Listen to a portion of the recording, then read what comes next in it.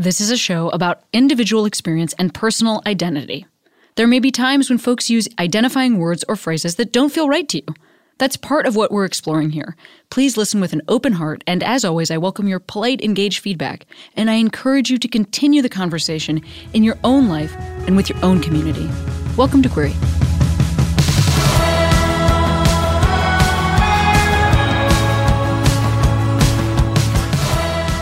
Hey Queeros, Cami here. I am recording this from a bed in Ireland. I'm extremely jet-lagged and on the road. One awesome suggestion that Sierra had for this August, Sierra's our amazing producer, was to do a couple re-releases of some of our favorite episodes that y'all might have missed if you're a newer listener. So today, we are doing our first rerun ever, and it is of Rebecca Sugar. Rebecca Sugar's episode first came out October 9th, 2017, and Rebecca is the creator of the incredible show Steven Universe. Man, I love talking to Rebecca. Man, I love this episode. Please enjoy. I've been feeling wrong, but I'm still holding on. Darling, I know it's careless. Well, I am so excited to have today's guest, I guess technically back. Yeah. On the show. I guess technically back. Why don't you introduce yourself? I'm Rebecca Sugar. I'm an animator and a comic artist, and I created the show Steven Universe for Cartoon Network. Yeah. And I think Steven Universe is such an awesome show, and I also had the really cool privilege of seeing you play some songs from Steven Universe on the ukulele, which I didn't realize that was part of the whole thing. Was that, I mean, I write songs for the... Well, yeah, I didn't realize that you wrote all the songs, or some most many, yeah, not all, but. Yeah, and then I didn't realize that you performed them ever. Well, that's because I don't. That was actually the first time I had ever just performed music. Oh my gosh, that was my first set ever. I've done it at conventions where I'll be answering Q&A and then I'll play a song. I've actually been doing that since I worked on Adventure Time, because I wrote a lot of songs also for Adventure Time. But it's always been a Comic-Con thing where it's I'll play the thing I wrote. I don't know why the limit on my imagination is somebody could draw and come up with concepts. That's you know what I mean? I was they can name a character, draw it, the end. There's not a, so I loved watching you. I never thought music was always the hobby for me. I studied animation in school. I was drawing comics growing up, and I wanted to work in animation. And then singing and playing music was something I did for fun. And really only my brother and my very closest friend ever heard me play music. That's not something I ever did in front of people. And they'd be silly songs about the comic books we were reading. I was very, very private. And then I wrote instrumental tracks for my films in college with some friends. And I wasn't a band for a little bit, although I wasn't writing the songs for that band, but we would busk a little bit. And I was on the banjo ukulele, and I was very quiet. People couldn't hear me at all. There were 8 of us in this band, and where would you busk? Where would you play? We were in New York City. So subways? Yeah, subways. Oh man. Yeah. There was this awesome moment where we went out during the holidays, and I had it. As I was going home, I still had my instrument out because I actually didn't have I don't think I had a case for it. So I was just holding it. And then just a bunch of strangers, we all just started singing White Christmas, and I was doing all the harmonies for it. And it was one of those truly, and then I think I sort of flubbed and sang the wrong part, and it disintegrated. But it was so good for a second. I'm sorry that New York is always sedang New York, right? Mm-hmm. It's always just right on the nose. I had my street performer's license for a little while because I lived in Boston, and I did improvised puppet shows on the street with the improv theater that I worked at. I will say that people liked that less than White Christmas in a subway. A lot of people weren't open to our particular. Well, it was a very interesting thing. Yeah, I mean, like maybe people don't want to interact with puppets on the street. Maybe, you know what I mean? Like live and learn. That sounds great to me. I mean, it was your fun. puppet show. What was your puppet? It was like? fun. Well, we just I had like just like a little guy puppet. I didn't make him. Somebody else, the person who made the like improv group made all the puppets. So I just had somebody else's puppet that I made that was a little guy. Like I didn't spend all the. I didn't Henson workship that thing. I can't like take credit for placing the eyeballs and stuff like that. You know. I love puppetry. It's cool when people are really good at it. Not like improvisers that are trying to like, you know, maybe there's chat you up in Harvard Square. Maybe there's like a charm about it, like a naive drawing. Like if you really care about puppets, yeah, but maybe don't have that experience, I'm sure there's still some fire. I mean, I'm very charming. I'm sure it was charming. You know, like this is not up for debate. Of course, it was charming. I want to say, why I said welcome back, right? Because right before we were starting, you were like, you should just say what actually happened. It's cool. Okay, so do you want to just say what actually happened? Yeah. So I did this podcast before, and it's very rare that I ever talk about my own personal experience. So I went in very nervous, and at a certain point, I just wept, and you had to stop tape, and so I really wanted to come back in and just be really positive, because I feel really positively. It's been such an incredible, hugely positive change in my life to be able to talk about this, and to be out as a bisexual has been completely life-changing and so wonderful. So I definitely don't want to give the impression that it's something that is negative in any way.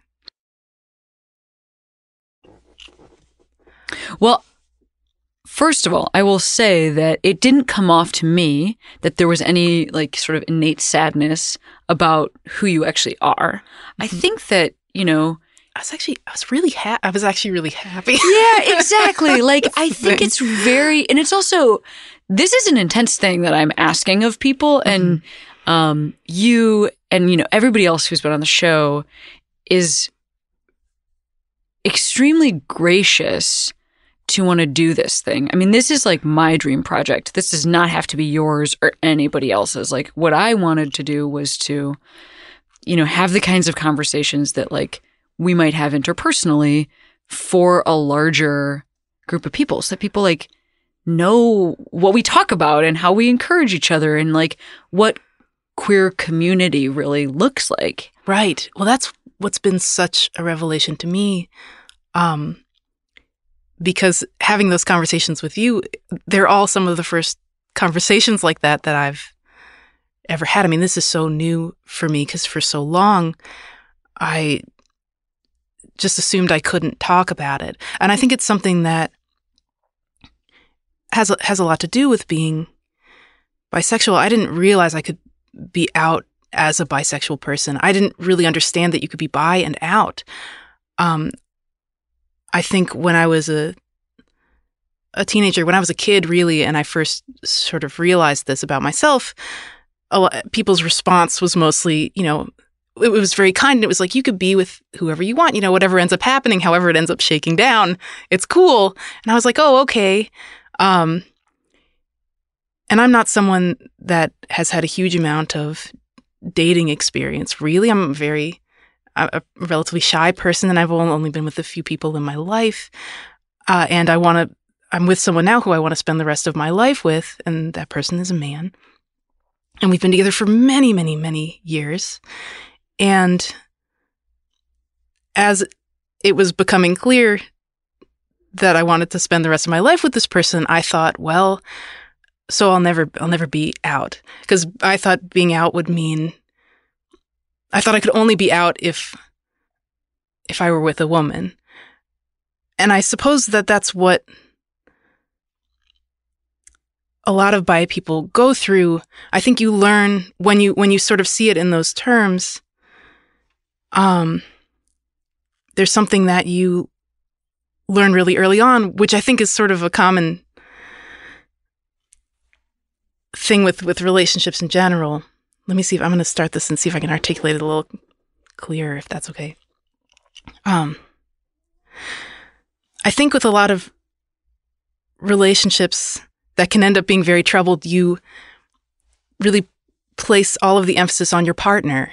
And wait, this is why I have notes. Can I jump in? Yes. And just ask you something, and then I want to hear the notes, but I just want to ask you something. Mm-hmm.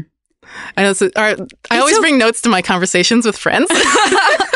Listen. Like, here's the real truth. Mm-hmm. If we wanted to accurately portray what it is like to be a queer person, all of the stuff that has happened is part of that thing, right? Like, you and I having a conversation where you were full of emotion, and then you deciding, like, after the fact, hey, I don't know that I want, like, people I don't know at all listening to that thing, mm-hmm. and then asking for us to have another conversation, and then bringing notes. Like it really is like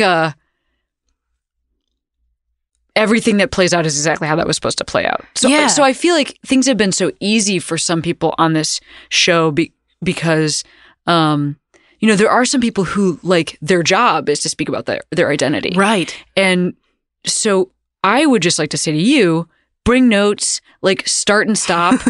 I don't care. I don't think that the listeners will care, because it is an accurate portrayal of somebody understanding themselves and trying to articulate it. Well, and I'm excited. Like, I want to reach people who, it's new to me that I get to reach people who relate to this. And I think the interesting thing has been that I've been able to do that with my cartoon. So there was a sort of a stretch of time where 100,000 children knew I was gay.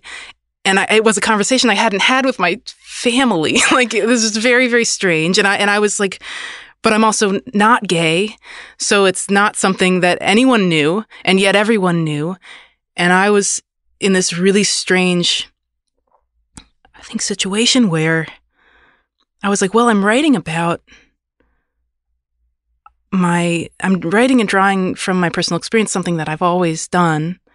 But these are really, this isn't now, and these are just feelings that I've had, and this is just something that makes sense to me that I suppose I figured it didn't necessarily make sense to anybody else, but I was still going to draw about it.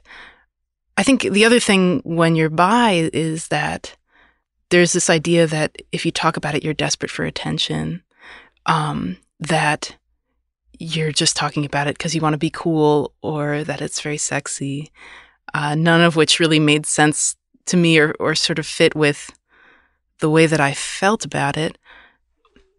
I think mostly I felt worried that by being in a relationship, I was just a liar all the time. Does that make sense? It does. I mean, what I wanted to say is, I think part of what you're talking about is, well, listen, nobody should have to have their identity dictated by, like, a set of proofs or external representations, right? So, like,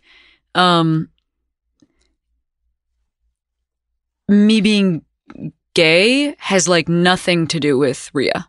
Right. And it also has, like, a lot to do with Rhea. Right. 'Cause she's in my life. Yes. And that can be the same for you. Like, you being bi has nothing to do with your partner, but it also has a lot to do with your partner, because it also includes your partner. You know what I mean? Like, like your sexuality and your attractions, and, like, it's you in relationship with other people. It's you in relationship with yourself. It's you and your place in the world. Right. It's you first and foremost. Yes, that's what was so stunning to me.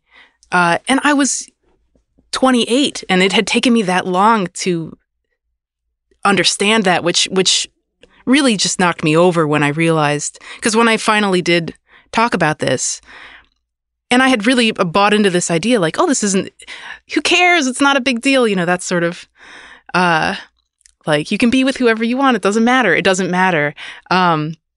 So I was really thinking like, oh, it doesn't matter. Labels.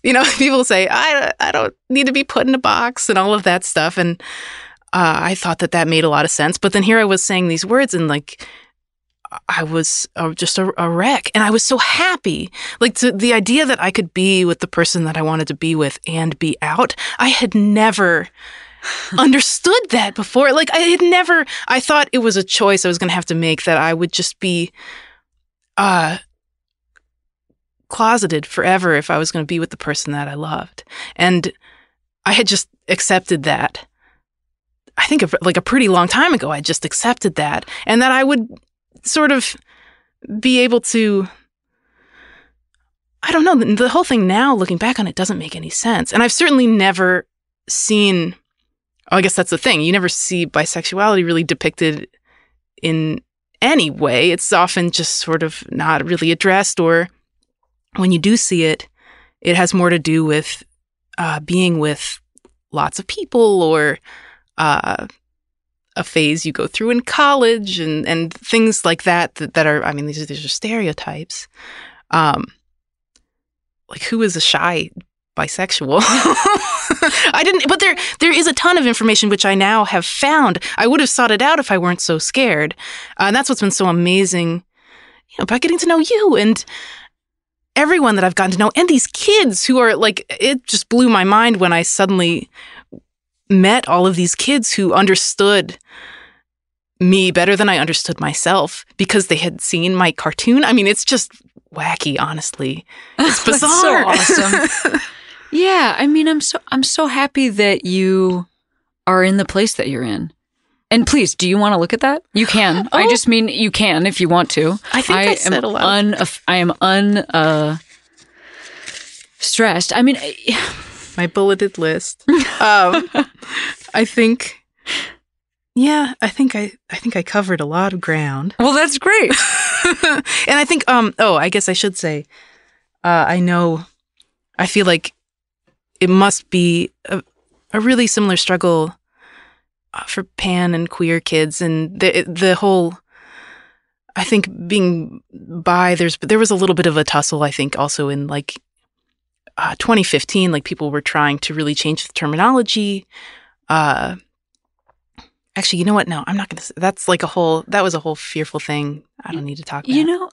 I think like some of the stuff that you're like, that has been so fucking troubling, I think we might be getting through a little bit as a community, which I'm really excited about. Mm-hmm. I think what I mean by that is like,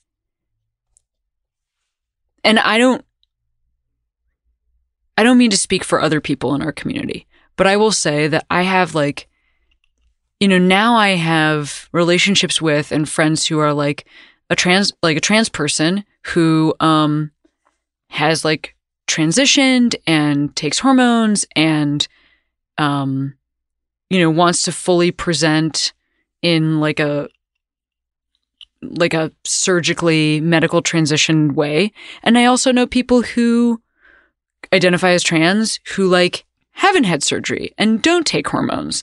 And I also know people who identify as non-binary and like are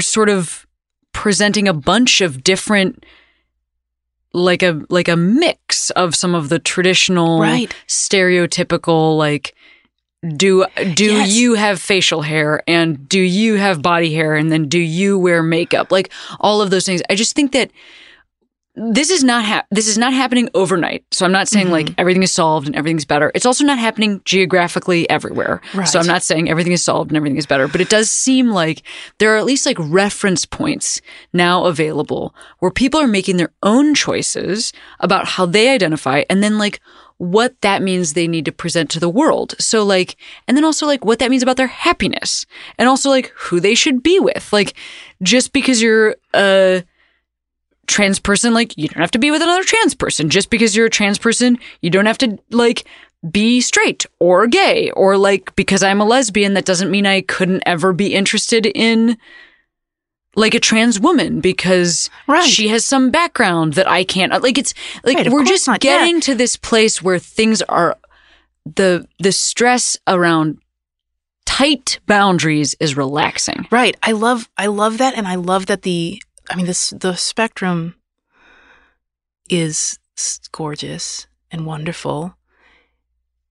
And I love that the conversation has shifted, I think, from a who cares about a label to like, do what makes you comfortable and I will respect that. I wanted to say, before I forget, somebody saying to you like, oh, I don't even care.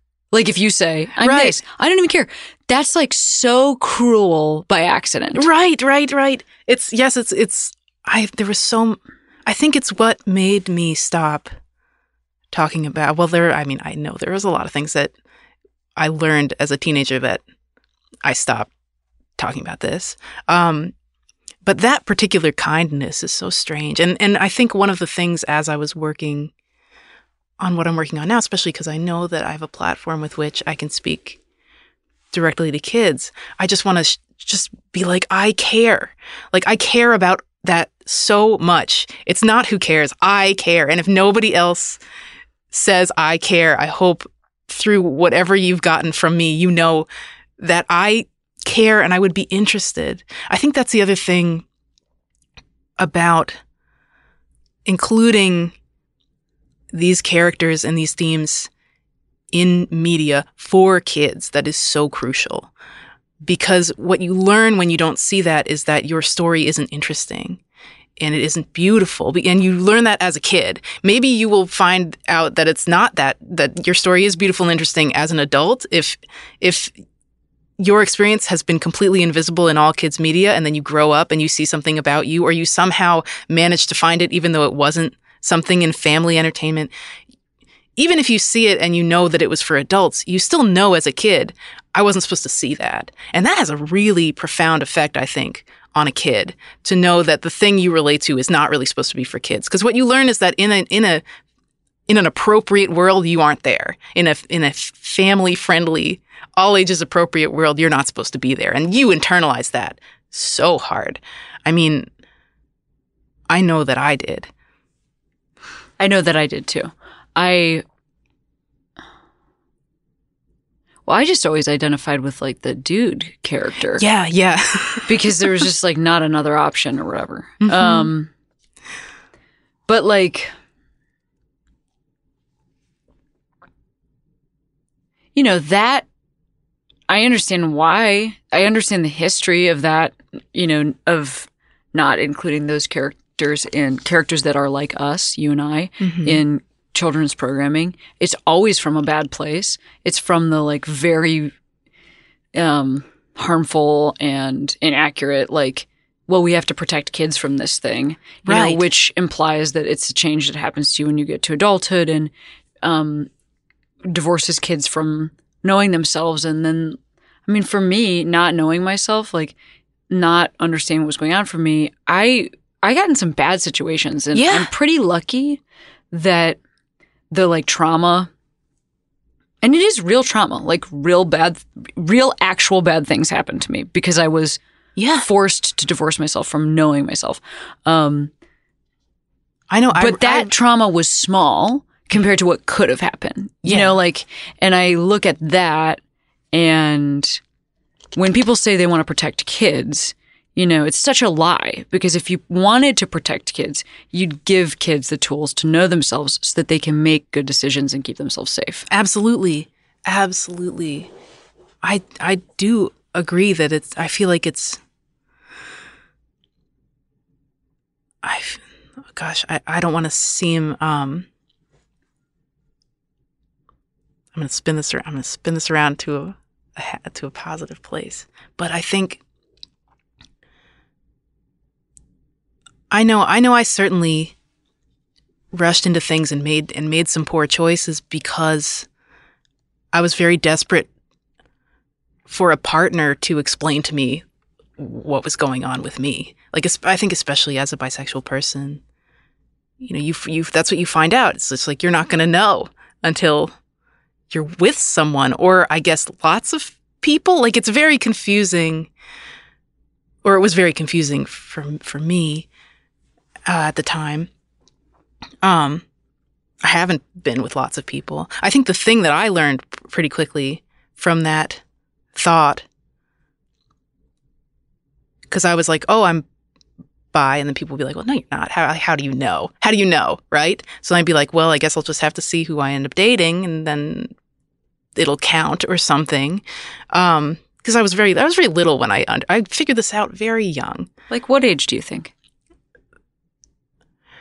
Oh my gosh, 12, 13, 14, maybe even 11. But I didn't sort of understand. I mean, I remember being a little kid and looking back on what I was thinking about and being like, oh, I was like, why was I so scared of this girl? Oh, I was just really, just really liked her. Like, it wasn't like, and there, I'd be friends with someone, but then it would be different with someone else. And it was happening pretty across the board. At a certain point, I figured it out and I was like, oh, maybe I can like say this. But then that's sort of the response is like, oh, please. And then I thought, I guess I remember thinking like, I think I was 14. I remember thinking like, I guess I'm not bi. I guess I just want to be. And that was it. It was done. But why would I want to be? What I wanted to be was out. And then I wasn't until I was 28. Anyway. That's a lot of years. Yeah. Of like shoving.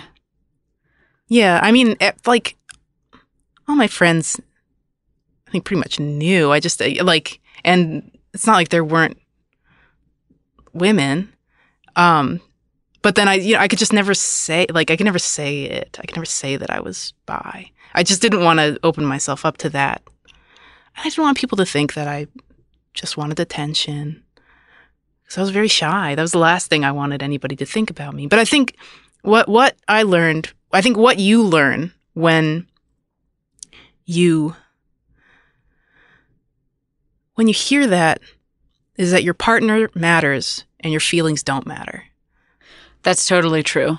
I would also say that the wanting attention thing it's a thing that I think a lot of different queer people hear, like it's definitely something I've heard as a lesbian, but like from a different perspective.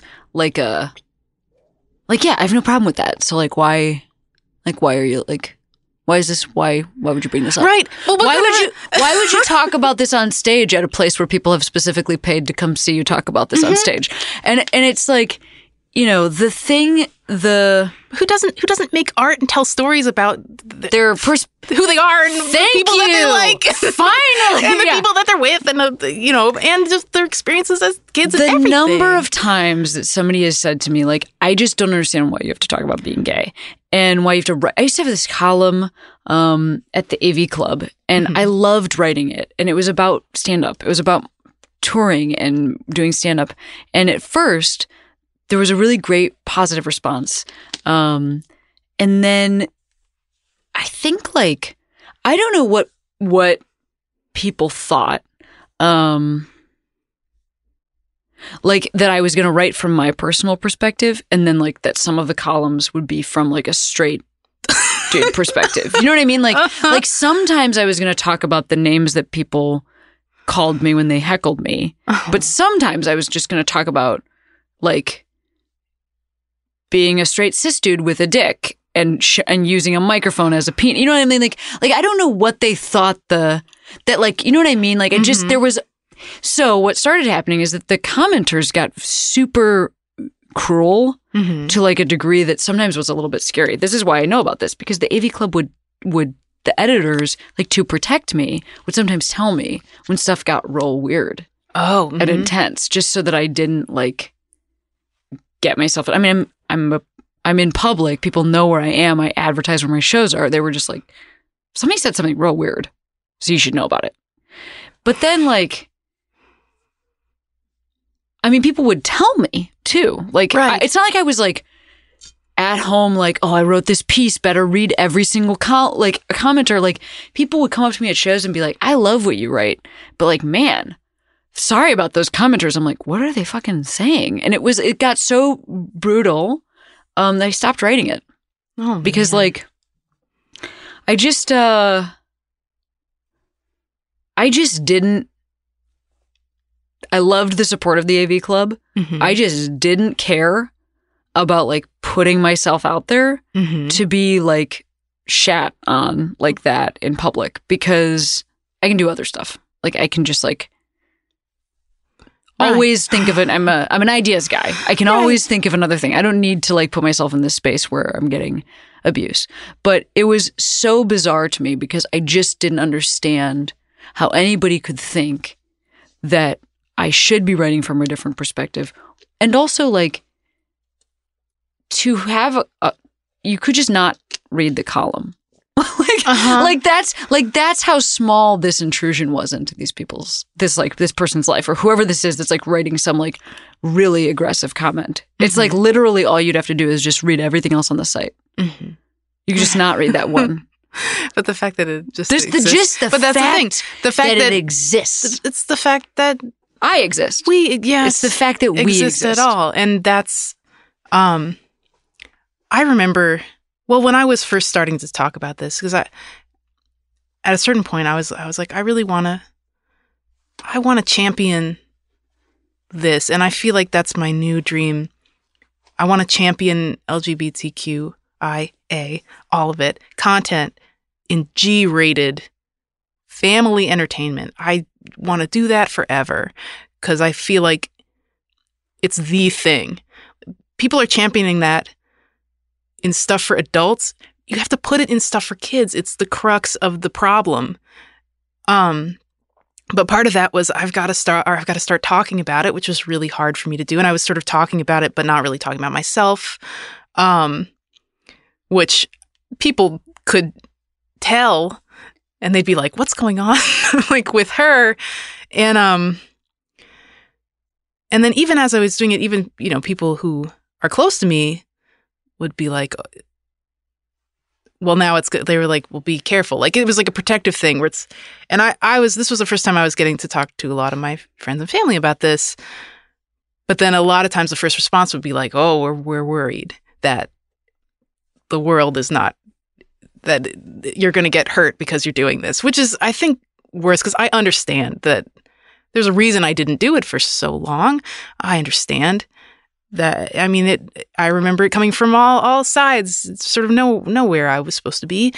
And I know it's going to be like that. And especially trying to speak to kids. But I just believe in it so much.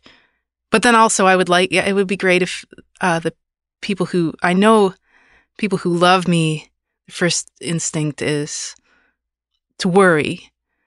But that hurts so much too, because it's like, oh, I can finally talk to you about this, but you're worried. And I guess I wish I think it's also why I didn't talk about it. I don't want to worry anybody. Like, why am I creating a problem? Oh, right. I mean, but that's like, I think we talked about this last time.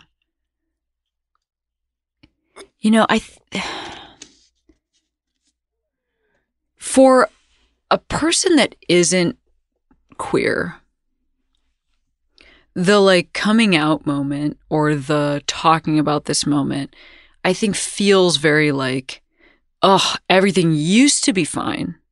Now you're crossing this threshold.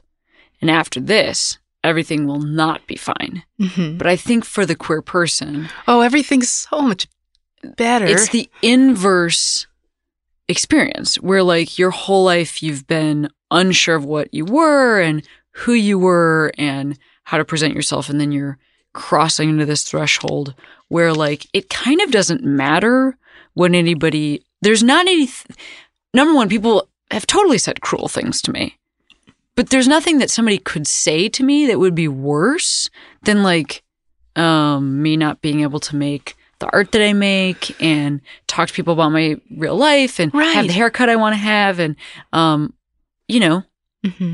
like also be in the relationship that I want to be in. And that relationship means that person knows me and all the relationships that I'm in, friend relationships, family relationships, they should know you. It's a part of knowing you. Yeah. Yeah. Yeah. You feel seen. Yeah. It's the threshold into like awesome. Yeah, it's wonderful. It's so great. It's so great. I guess even yeah. Yeah, it's so great. It just, everything makes sense. You are walking around with 2 feet on the ground instead of something else. It's hard to describe. You're just solid in your own mind. Oh, that's right.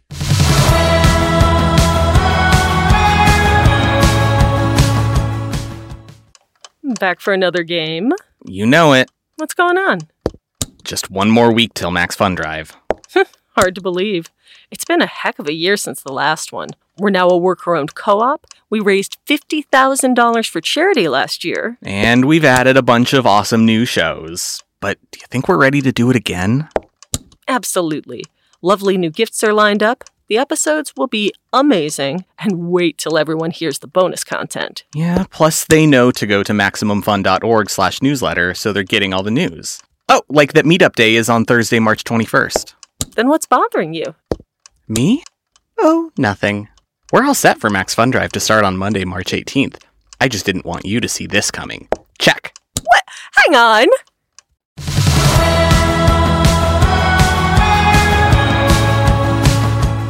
Can I ask, like, is this something that you had previously talked about in your relationship? Or is this a new thing for your relationship as well? It was a new thing. Well, the thing is, it was new for me. Yeah. I remember there were some teenagers that came up to me after the show was out that a couple, and these girls were excited to meet me, and they were like, "Oh, we just wanted to ask you because we think, oh, are you gay?" And me and my significant other were together at this thing, and they asked me, and I had no answer. I couldn't say yes. But I had no answer for myself. That's what really floored me, is that I had really forgotten that could be an answer. And I sort of said, oh, well, I'm with him, so. And I couldn't believe sort of what was coming out of my own mouth. And I think even after that, I was like, I just felt very strange. I felt very exposed. Like, everybody can see this. And a lot of people assumed a lot of things. And that's all fine. It was all while I didn't really have an answer for myself or anybody. And it was very obvious, I think, to everyone who knew me. But there were definitely things that I was scared to talk about. And I think I felt that if I were really upfront about it, then I would be admitting, it's what it was. I'd be admitting that I liked women, and that would mean that I couldn't be with the person that I wanted to spend the rest of my life with. So I just was not ready to think about that, or deal with that. But I was totally ready to draw cartoons about that. I was like, because I love to draw cartoons. Oh my God. Thank you, Art, for existing. Yeah. You know what I mean? Mm-hmm. It's cool to have you. Listen, I don't think your experience is that. I started doing stand-up so that I could talk openly. I can't remember if we've talked about this. So maybe we have or haven't. I don't know. Mm-hmm. Like, in knowing each other. Like, that I really started doing stand-up just to create space for me to talk about who I was. Mm-hmm. I was so tired of coming out to people all the time. Mm-hmm. Because the other thing is, like, I mean, especially, this is true for, like, coming out as any sexuality. It's like sex is such a part of it, and then people get really like weird and sexy about it. So it's like a hard thing to just kind of bring up casually in conversation. You're like talking to your grandmother, by the way, I'm this. And then it's like, wait, am I talking to my grandmother about sex? It's like a whole thing. Right. And you're not, but it's in there. So it's like this whole thing. And then on top of that, the casual coming out that for me was happening because I had a same-sex partner. Like, I mean, this is how I've always described it. It's like you're at like a bagel store and just being like, I'll take 2 bagels. And they're like, oh, bring it home for the boyfriend. And then you're like, shit. Now I'm like at a bagel store and I have to either be like, yes, and just like lie to a bagel employee, or I have to be like, actually it's a girlfriend, and like weirdly come out to a bagel employee. Like both options are so weird. I love a fantasy future where it's where the assumption would not be so immediate on the part of the bagelier. Yes. Exactly. So like, is that the... Yeah, that's what it is. A bagelier? Yeah, that's a bagelier. They're in Venice. They have the long sticks. They're on the boats. Yeah, I mean, so for me, it was like, what's the way I can come out to like the biggest number of people at the same time prior to talking to them? Oh, just like yell it into a microphone. Just tell hundreds of people at a time. And then like bars will be more comfortable because I won't get hit on in weird ways that I'm not like, that I don't know how to answer, like, so anyway, I used my art to make myself safe.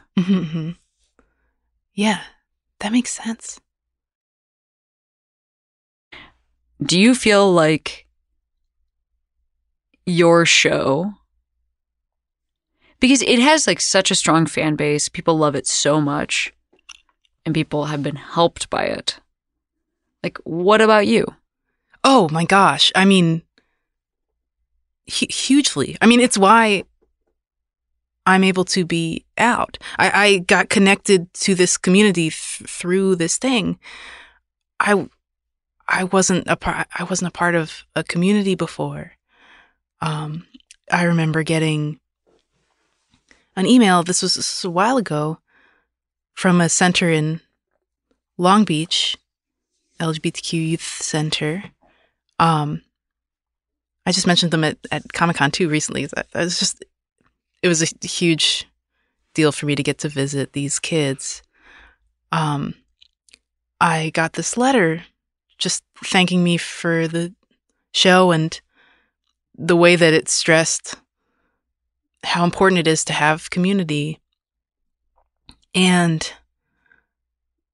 I was still in that mode where I was like, labels, who cares? Whatever. Like, that's, like in this mode where I was like, I knew this stuff was going on and I was like, oh, that's nice. I'm just doing this favor to other people for some reason that has nothing to do with me, even though I knew that wasn't true because that doesn't make any sense. And then I'm reading this thing and I'm just getting so emotional that it means that, but also this strange pang of like, I'm not a part, I never got to be part of this community. I didn't have this when I was a kid, and these kids, and I knew that was the thing when I was a kid. I totally knew I could be a part of something like this. I just didn't know where it was. And I never was able to connect to it.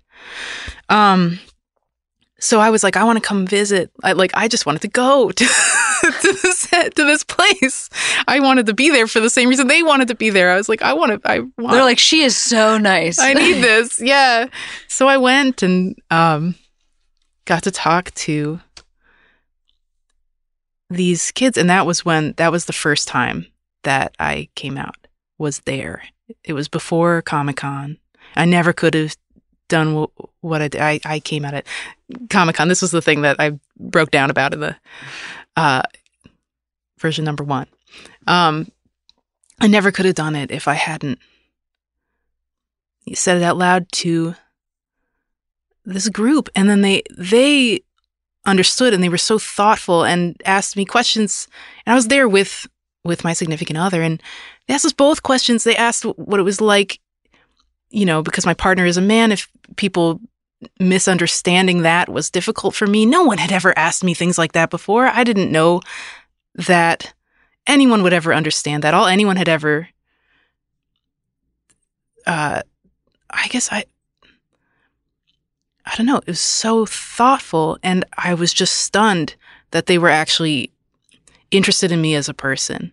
And it made me realize that I had spent basically my whole life thinking that no one was interested in me as a person. That really surprised me. I just totally was like, all right, that's fine. Nobody cares. Why did I think that? Because people were like, who cares? That's why I thought that. It was pretty straightforward. But I really internalized that, and it was really surprising. And I've been in the past, I haven't sort of taken great care of myself. I'm a real workaholic. If people don't know, I love to work, and I've run myself pretty ragged studying my art and a lot of sleepless nights. And I really didn't care about myself, honestly. And I think that was a huge part of why. And this just was suddenly changing everything. How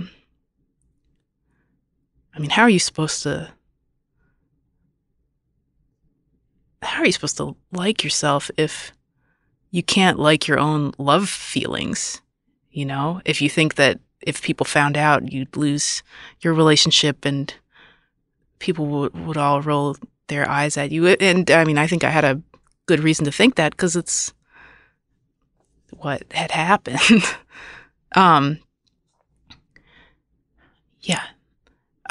So that was it was amazing. And I wonder too, I was suddenly flooded with this thought. It's just like, how many people are in relationships and they've just accepted that defines who they are. And there's a huge piece of their mind that they never share. And there's this feeling, and I think it's something that makes sense to me also as a sort of self-destructive nerd. Just this feeling of like, oh, I'm a monster. You know, I'm a weird alien walking around, and everyone else, they're like real people, you know? It's just a feeling that I took for granted as being like, oh, that's just what life is like. You just feel like garbage all the time. Oh no. You know, I'm coming in here to do the positive version. Dude, there doesn't have to be none of this has to be inherently negative. I'm just thinking like, I'm sorry that you had like a number, done on you where people made you feel like, here's what I honestly, straight up, this is the truth. Mm-hmm. We are all being fed this lie that like the person that we choose as our partner is anything more than like our, like greatest choice that we remake every day. That's like kind of our, like, it's a small business in a way, we have like, you have a cell phone plan and you have like, our society set it up, our culture set it up so that we pick partners and then we set up like little businesses with them, like where we buy a property and we make a little thing. And I'm like, I am a family man. Like there's no bigger family man than me. Mm-hmm. But I just think like the stuff about like, how we're supposed to feel about other people being like finite and then dictated by just one other person that we, shoot all of our attention at, and that we've always shot all of our attention at. Like that it's like this thing where, I don't personally have that thing where I'm like jealous of previous partners, and I can't even understand that feeling, that like lie that we're told like, oh, I don't want to ever meet her or whatever, when I'm like, like, what does that even come from? Like, you want like a fresh, like, what, like, you want like a untouched human that's like never like known another romance, like that's never had feelings for anybody else? Should they also have no friends? Should they also not have a job? Like, what? But you want like a plant. That's very, romanticized, and it's very romanticized, but I think that it is it's more romantic to be like, I have been through some serious stuff, and I have loved a lot of people, and I've loved a lot of people in a lot of different ways, and I've had super close friendships, and I've had like people that I thought I was going to spend the rest of my life with, and I've had like giant crushes that were never actualized, and like still amidst all of that, I want to set up like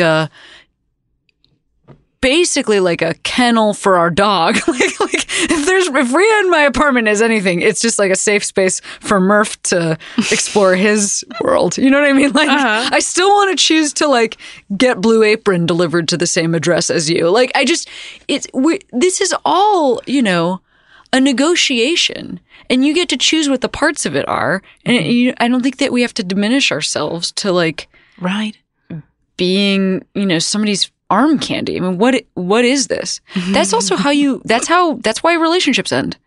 That's why people cheat. That's why people like lie to each other. Right. And well, you can't, I think if you're in a situation where your partner holds the keys to your identity, it's just incredibly dangerous. It's not going to work. And there's definitely a way to get out of that. You realize that you share this thing, or my analogy is falling apart. No, yeah. I mean, there's a song that I love that you're reminding me of. There's a song, this Mason Jennings song called "Darkness Between the Fireflies." It's the first time I ever heard a love song about thinking about somebody's previous lovers and accepting and even appreciating that. It's so pretty. It's like, jealousy has no use for me. The past is beautiful like the darkness between the fireflies. It's a really beautiful song. Oh, I love that. Yeah. There's that song, and then there's an Emily King song called Distance that's about having space, like having space from your partner, because you need to like reboot and then coming back to them. And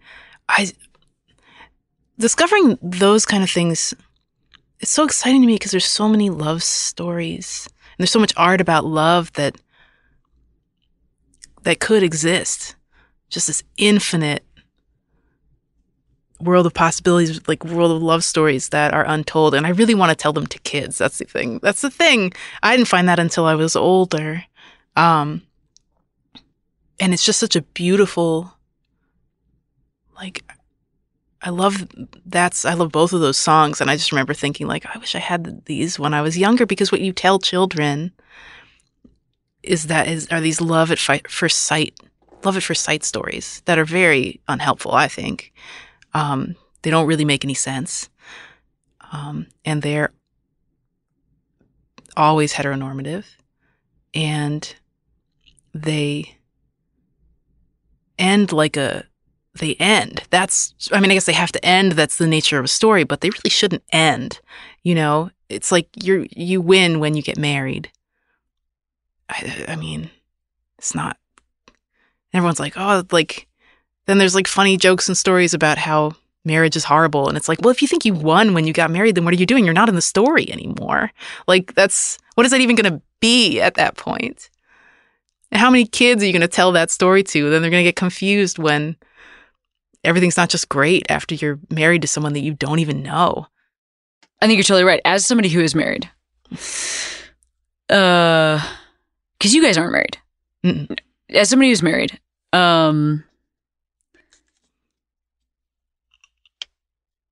I think like what I didn't, because all those jokes about like, marriage is hell or whatever, like those are like real things, because I mean, you love your job so much, and your job causes you like unending stress. Oh, yes. And like you probably have moments where you would like to storm out of the building, and moments where you would like to like never see the people you work with again. Mm-hmm. So it's that. Right. It's the same thing. I read a great thing. Gosh, I'm not sure where I read it. Someone saying the grass is always greener where you water it. I was like, oh, that's good. That is exactly right. Also, at the end of the day, it's realizing that it's your own creation. You're the boss at your show. and you made the thing and it's coming out of your brain and it's super stressful and there's days you want to leave or whatever it is, like whatever that particular feeling is. But like you had the enormous privilege of being able to find that thing in your brain and being able to connect to it and being able to make it. And so like, that's the thing, right? It's just like, I think that's what all relationships are, friendships, family relationships. It's like, you're always making a choice to stay in touch with people and to let people into your life. And it's really hard. It's hard to be a person. Being a person is really hard. Yeah. And then being a person and the other person that you're talking to is also a person and they're having a really hard time. Yeah. I mean, and you are running a show Yeah. with your significant other. That's hard. It's awful. It's awful. But it's also like the best. Right. It's like the greatest. Well, I read a while ago, and now I think about it all the time, to the point that it's almost a running joke in my home. I read about enantiodromia. It's the concept that an extreme will inevitably produce the opposite of that extreme.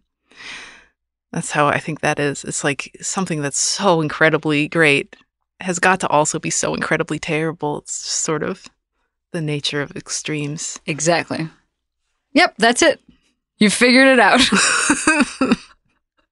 But you don't want to numb yourself to the dizzying highs because of the terrifying lows. I think that the fact that you can have any dizzying highs after terrifying lows is like astounding on a daily basis. I mean, in whatever you're doing, right? Yeah. Oh, especially if it's your work. It's just, I still get so excited about, I've been working on this show for a very long time, but even recently, I mean, even things I was working on just today, like I'll be thinking about a plan or working on a piece of it where like my heart will race because I'm just that excited.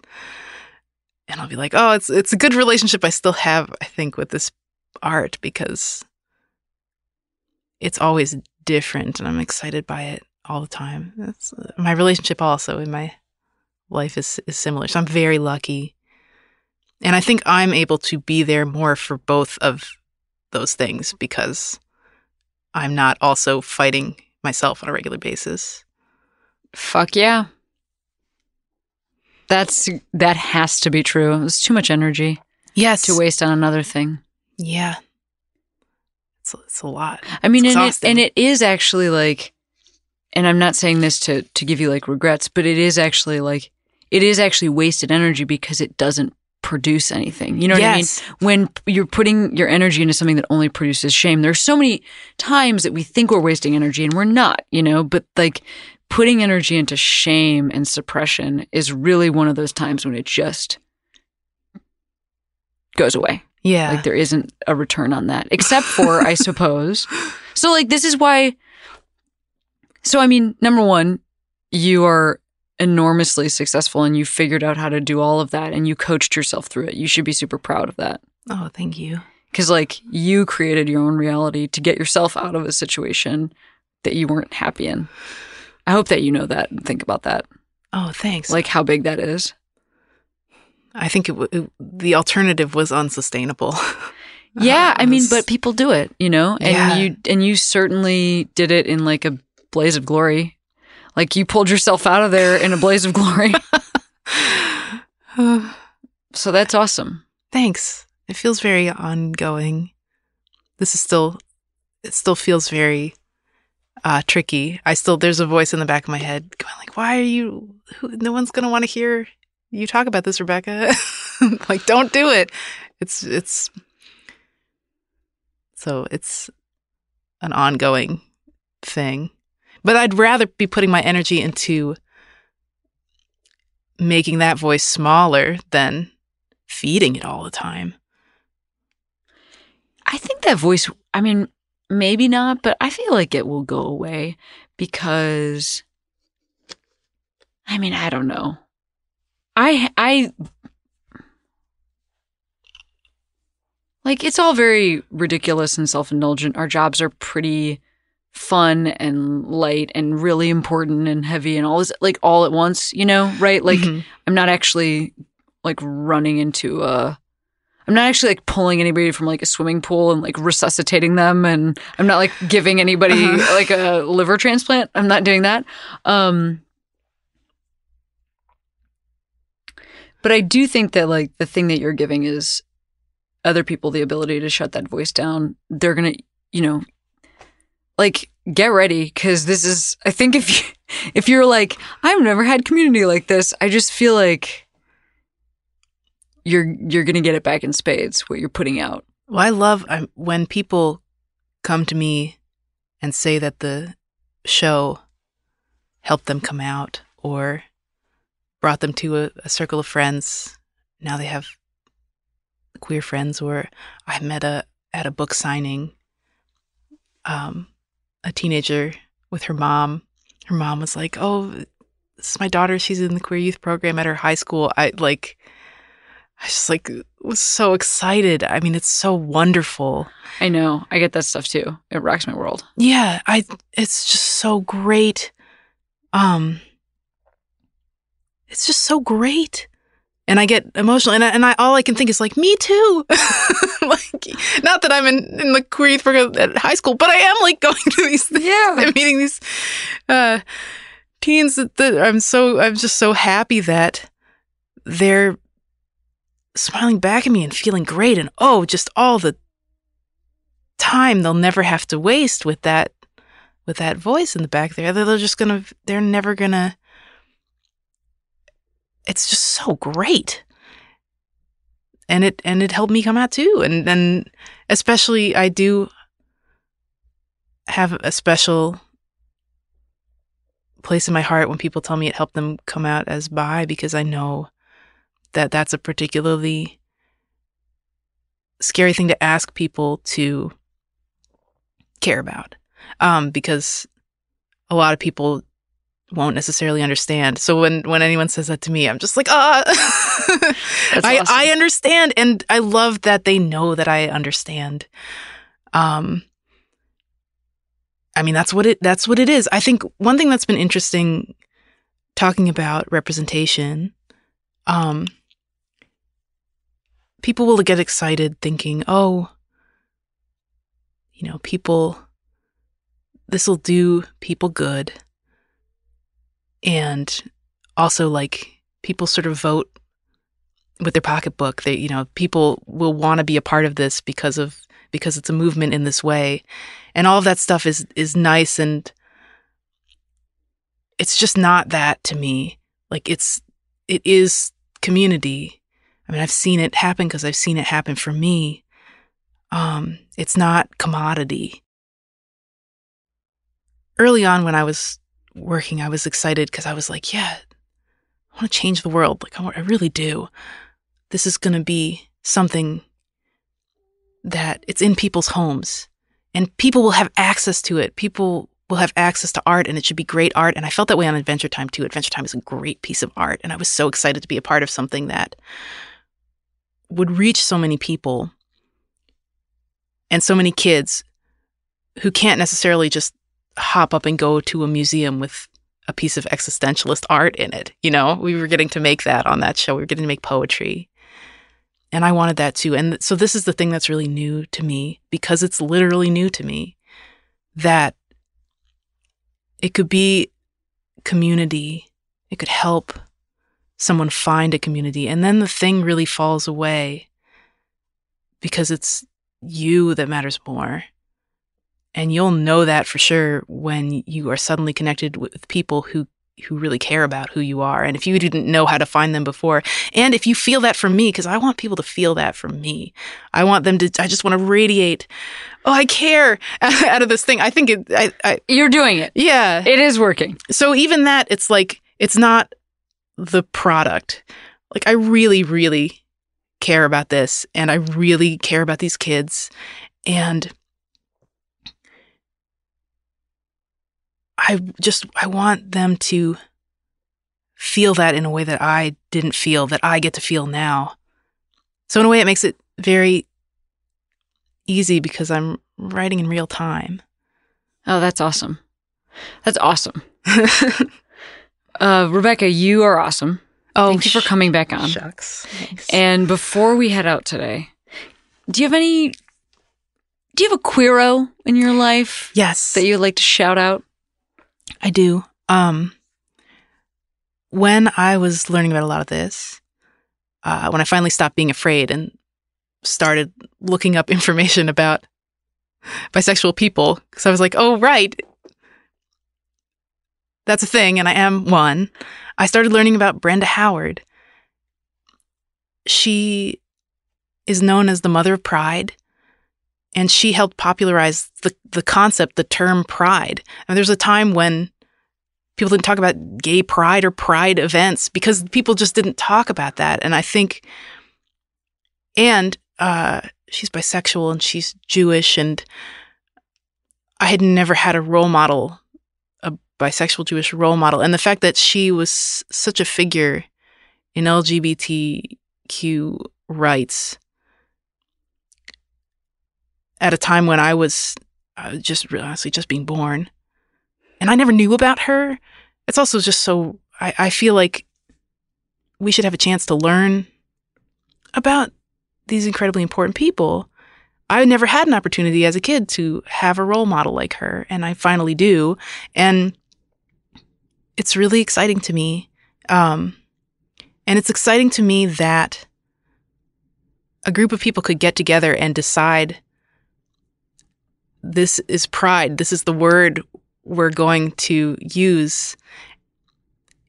And that could come also from a bisexual person, because I didn't really know that I would get to be a part of the community. But she was a huge force in this community. And so I feel really proud to be bisexual because of Brenda Howard. What up? Shout out, Brenda. Well, thank you so much, Rebecca, for being back on this show, for the work that you do.